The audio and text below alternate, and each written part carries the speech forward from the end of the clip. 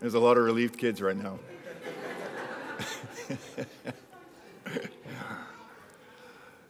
I was telling Darren as I was walking in here this morning, when I saw him, I had to quickly go and edit my sermon. I was going to give you a report on some of the behavior that Darren's been carrying out on his sabbatical. But since he's here, you're just going to have to Google it, and it'll all be there. I'm just kidding. I would invite you to turn in your Bibles to Psalm 129. I believe you are on a kind of a journey through the Psalms, and so I would like to share this psalm with you this morning. This is the word of the Lord to us today. Psalm 29.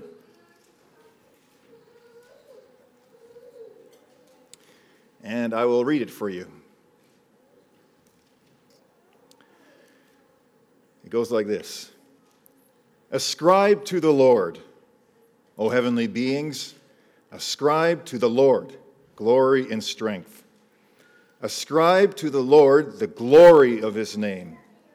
Worship the Lord in holy splendor. The voice of the Lord is over the waters. The God of glory thunders. The voice of the Lord is powerful. The voice of the Lord is full of majesty. The voice of the Lord breaks the cedars. The Lord breaks the cedars of Lebanon. He makes Lebanon skip like a calf and Syrian like a young wild ox. The voice of the Lord flashes forth flames of fire. The voice of the Lord shakes the wilderness. The Lord shakes the wilderness of Kadesh. The voice of the Lord causes the oaks to whirl and strips the forest bare, and in his temple all say, Glory. The Lord sits enthroned over the flood. The Lord sits enthroned as king forever. May the Lord give strength to his people. May the Lord bless his people with peace. When you were growing up, you eventually came to a very important crossroads in your relationship with your parents. At some point, it first dawned on you, my mom has a life of her own. I thought all she ever did was look after me.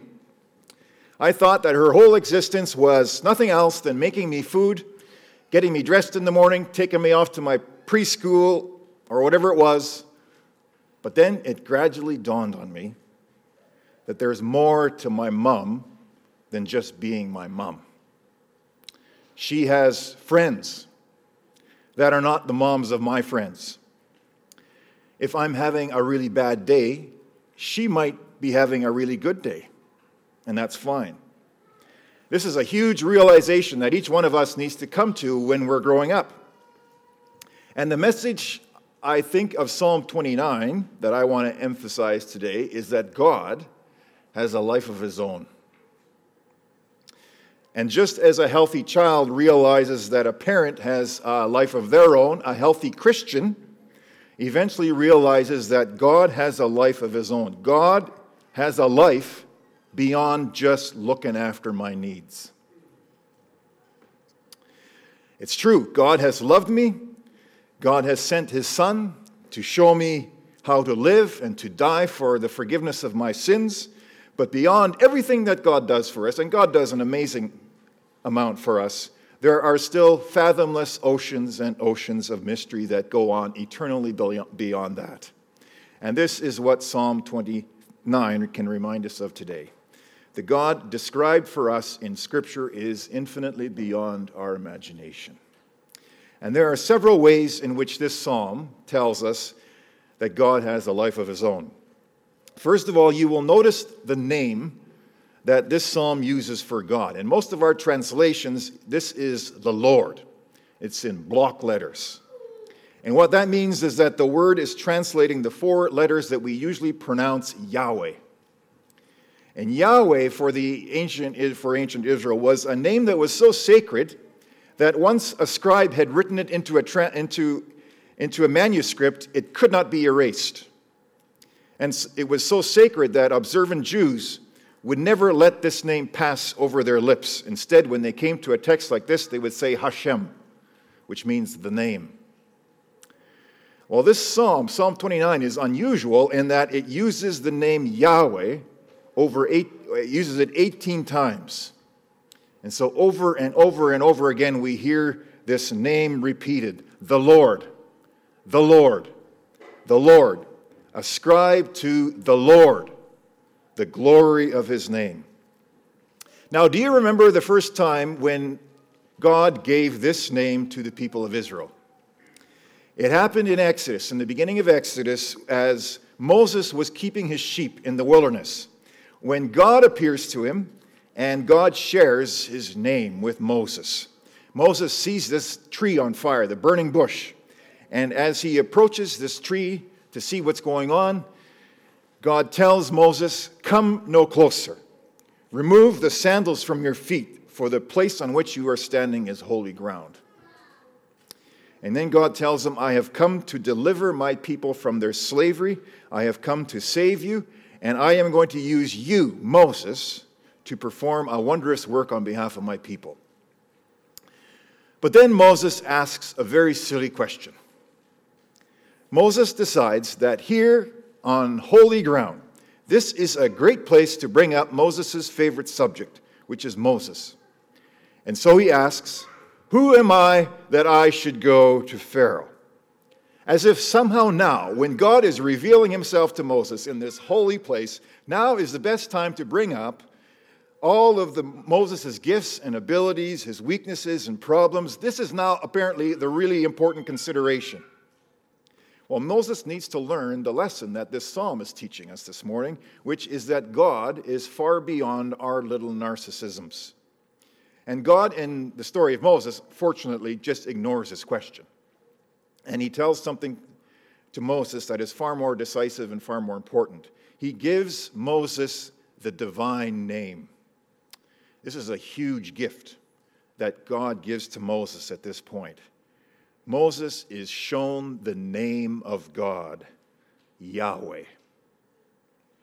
And by giving Moses the name of God, God is giving himself to Moses and to his people. Now you can already sense that that's a pretty dangerous operation. Moses is being given the name of God, and so in a sense, Moses is being given an inside track to God. But here's the kicker. What is the name that God puts onto Moses' lips? His name is, "I am who I am," or "I will be who I will be." And essentially this name means, "I am the unnameable." That's my name. The one who can never be grasped, the one who can never be possessed. I will be who I will be. That is the God that Moses is being shown. And this is a very harsh irony that Israel will have to learn as it goes through its life. God is present to Israel. This is a God who loves Israel. This is a God who gives himself to Israel in revealing the name. But this Yahweh is so wild, so untamable, that you cannot see this presence with your eyes and hope to take another breath. God will deliver you from slavery, but God will never be delivered into your hands. God is saying, "I will be your God, but I will not be your God." Do you get the difference? And so the first thing this psalm tells us by the repeated use of this name, Yahweh, is that we are in the presence of someone who can never be grasped. Well, the second thing we are pointed to in this psalm is the voice of the Lord. Beginning in verse 3, we hear over and over, "The voice of the Lord is over the waters. The God of glory thunders. The voice of the Lord is powerful. The voice of the Lord is full of majesty. The voice of the Lord breaks the cedars.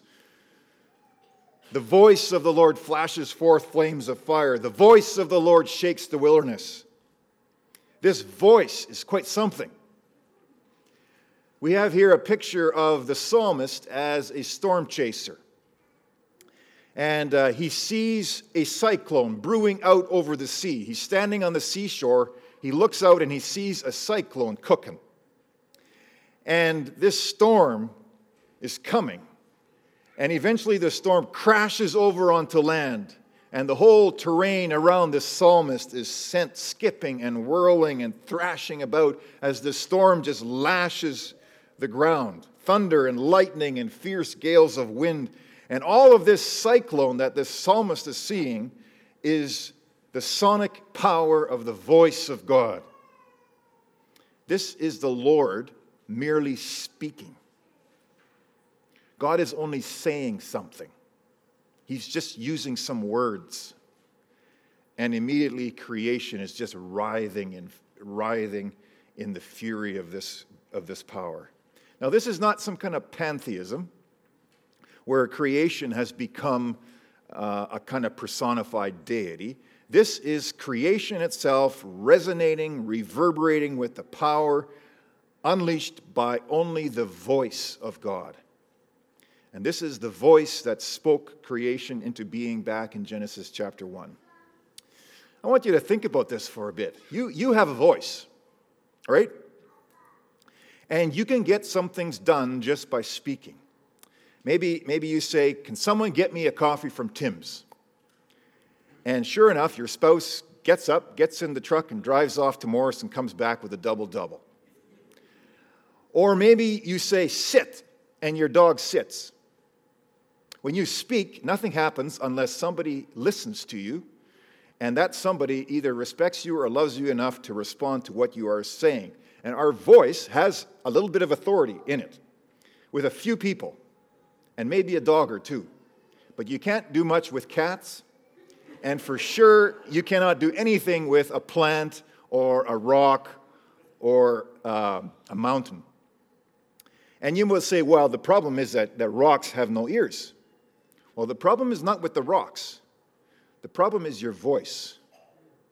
Your voice is not strong enough. Your voice has no authority over rocks. You might say you're shut out of the inner life of rocks. They don't have to listen to you. But the voice of the Lord can move a rock because God has access to a rock in a way that you and I do not have. God can move a whole galaxy by the sheer power and authority of his voice. He can stop a meteor in its tracks. He can throw down a kingdom. He can raise up a Messiah just using his voice. And so what this suggests is that for God to create the universe, for God to deliver us from Egypt, for God to bring us to the kingdom of heaven, he doesn't even have to get off the couch. This God is completely unfathomable to us. And you know, you can't even really say that this is a big God. I know that with our kids, we sometimes sing this song, "My God is so big." And that's a great song. I teach it to my kids. But there is something finally a little bit misleading about that. Because to say that God is so big is to suggest that God is a little bit like other things in creation. The mountain is big. The galaxy is big. The ocean is big. But God is not big. God is not on any scale at all. God can only be measured by himself. And so if all 7 billion of us put our heads together and tried to describe this God, tried to name it, tried to come up with some kind of picture of what this God is, it would be hopeless. It's like a blind ant trying to describe Mount Everest. And so what the voice of God in this psalm suggests is the power of God that is not tied up in the world. God can alter the world by his sheer will alone. And when the voice of the Lord has spoken, everyone in the temple can only say one word, and that is glory. Glory. Say it with me. Glory. Well, thirdly, this psalm shows us that God has a life of his own by showing us the absolute calm, the eternal rest, the unbroken serenity that is God in relationship to the world. When we move from verse 9 to verse 10, it's like we're stepping from a rock concert into a soundproof room. And it's really important for us to realize that God has never been stressed for 1 second about this world or about any of the problems that this world has. The Lord sits enthroned over the flood. The Lord sits enthroned forever. Notice here that God sits. The storm is rocking, but God is not standing and fighting. There's no struggle here on God's part. There's no burden of work that God has to do. God is not pacing or writhing his hands about this catastrophe. God is sitting. God is at peace. He is at rest.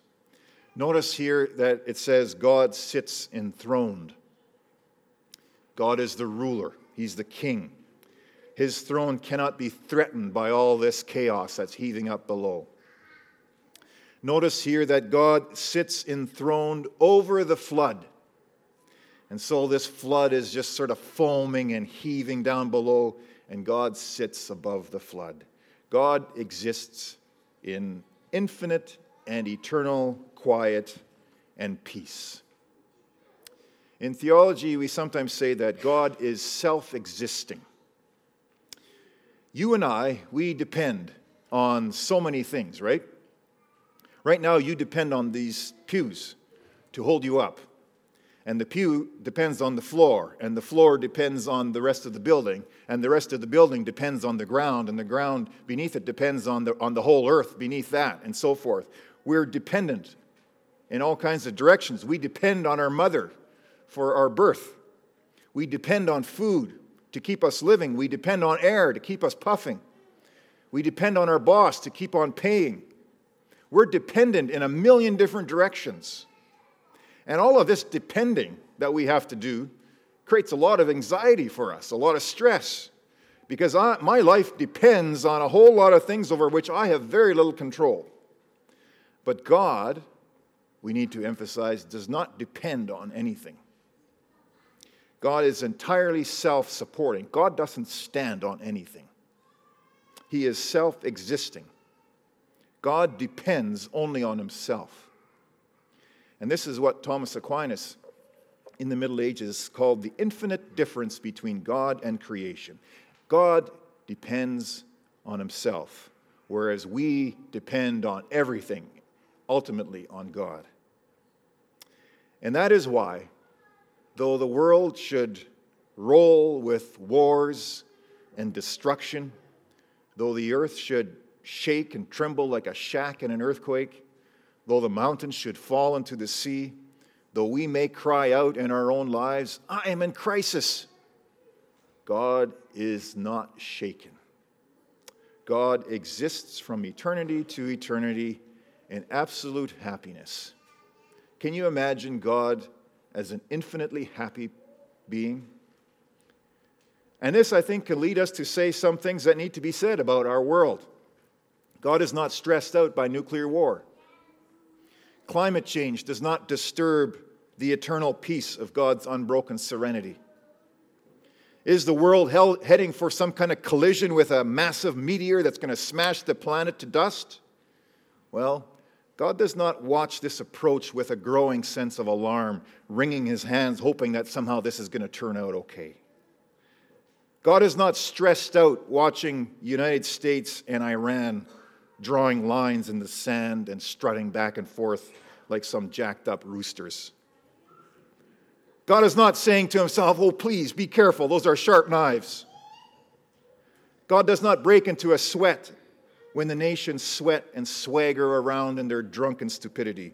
Even the nations are like a drop from a bucket and are accounted as dust on the scales. See, he takes up the isles like fine dust. He brings princes to naught and makes the rulers of the earth as nothing.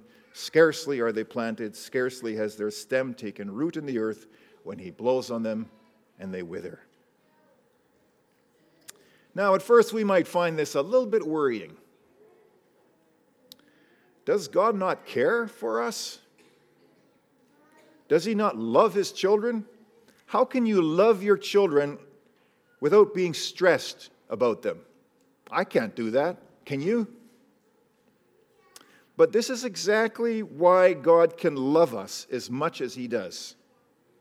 His love is also part of his unbroken perfection. His love is undisturbed. It cannot be changed by the to and fro of the world's affairs. Our love is fickle, right? It kind of goes up and down with the flood. But the psalmist finds incredible strength and peace in this vision of God sitting above the waters, and I think we can as well. Our happiness, our well-being, our peace, the final blessing that we all long for in our lives, this does not rest on some kind of fickle deity who is tossed to and fro by the crises of our lives. We live in the hands of someone who will love us eternally and will love us perfectly. We live in the hands of someone who created the world with his voice alone. We live in the hands of a God whose power, whose beauty, whose glory, whose magnificent perfections just go on and on and on from eternity to eternity. I think we live in an age where we are tempted to be a little bit narcissistic about God, a little bit self-centered. We think that somehow God owes us a life. He owes us an explanation, that we too have a valid perspective. And so we're often kind of tempted to say, well, I'm only going to worship the God who helps me. I will only serve a God who affirms me. I will only bow to the God who bows to me.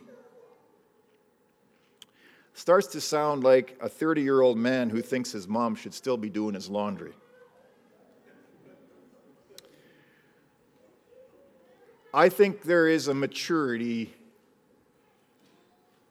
to a relationship with God that comes from recognizing that God is beyond us.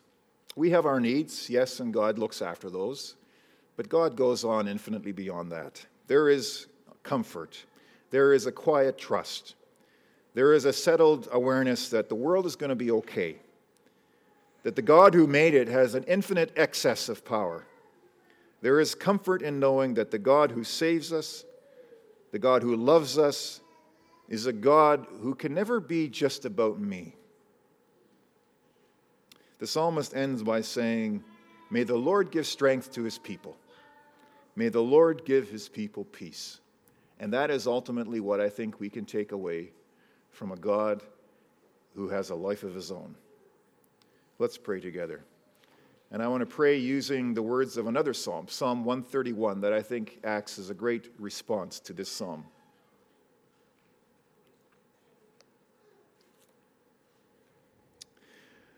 O Lord, my heart is not lifted up. My eyes are not raised too high. I do not occupy myself with things too great and too marvelous for me, but I have calmed and quieted my soul like a weaned child with its mother. My soul within me is like a weaned child. O Lord, I pray that you would teach us to put our hope in you. I pray that you would teach us to grow up. Teach us to recognize that after you have saved us, after you have delivered us, after you have fed us and carried us, there are still oceans and oceans of unfathomable power and mystery and darkness and light in your infinite being that we will never, ever understand. All this we pray in the name of Jesus, your Son. Amen.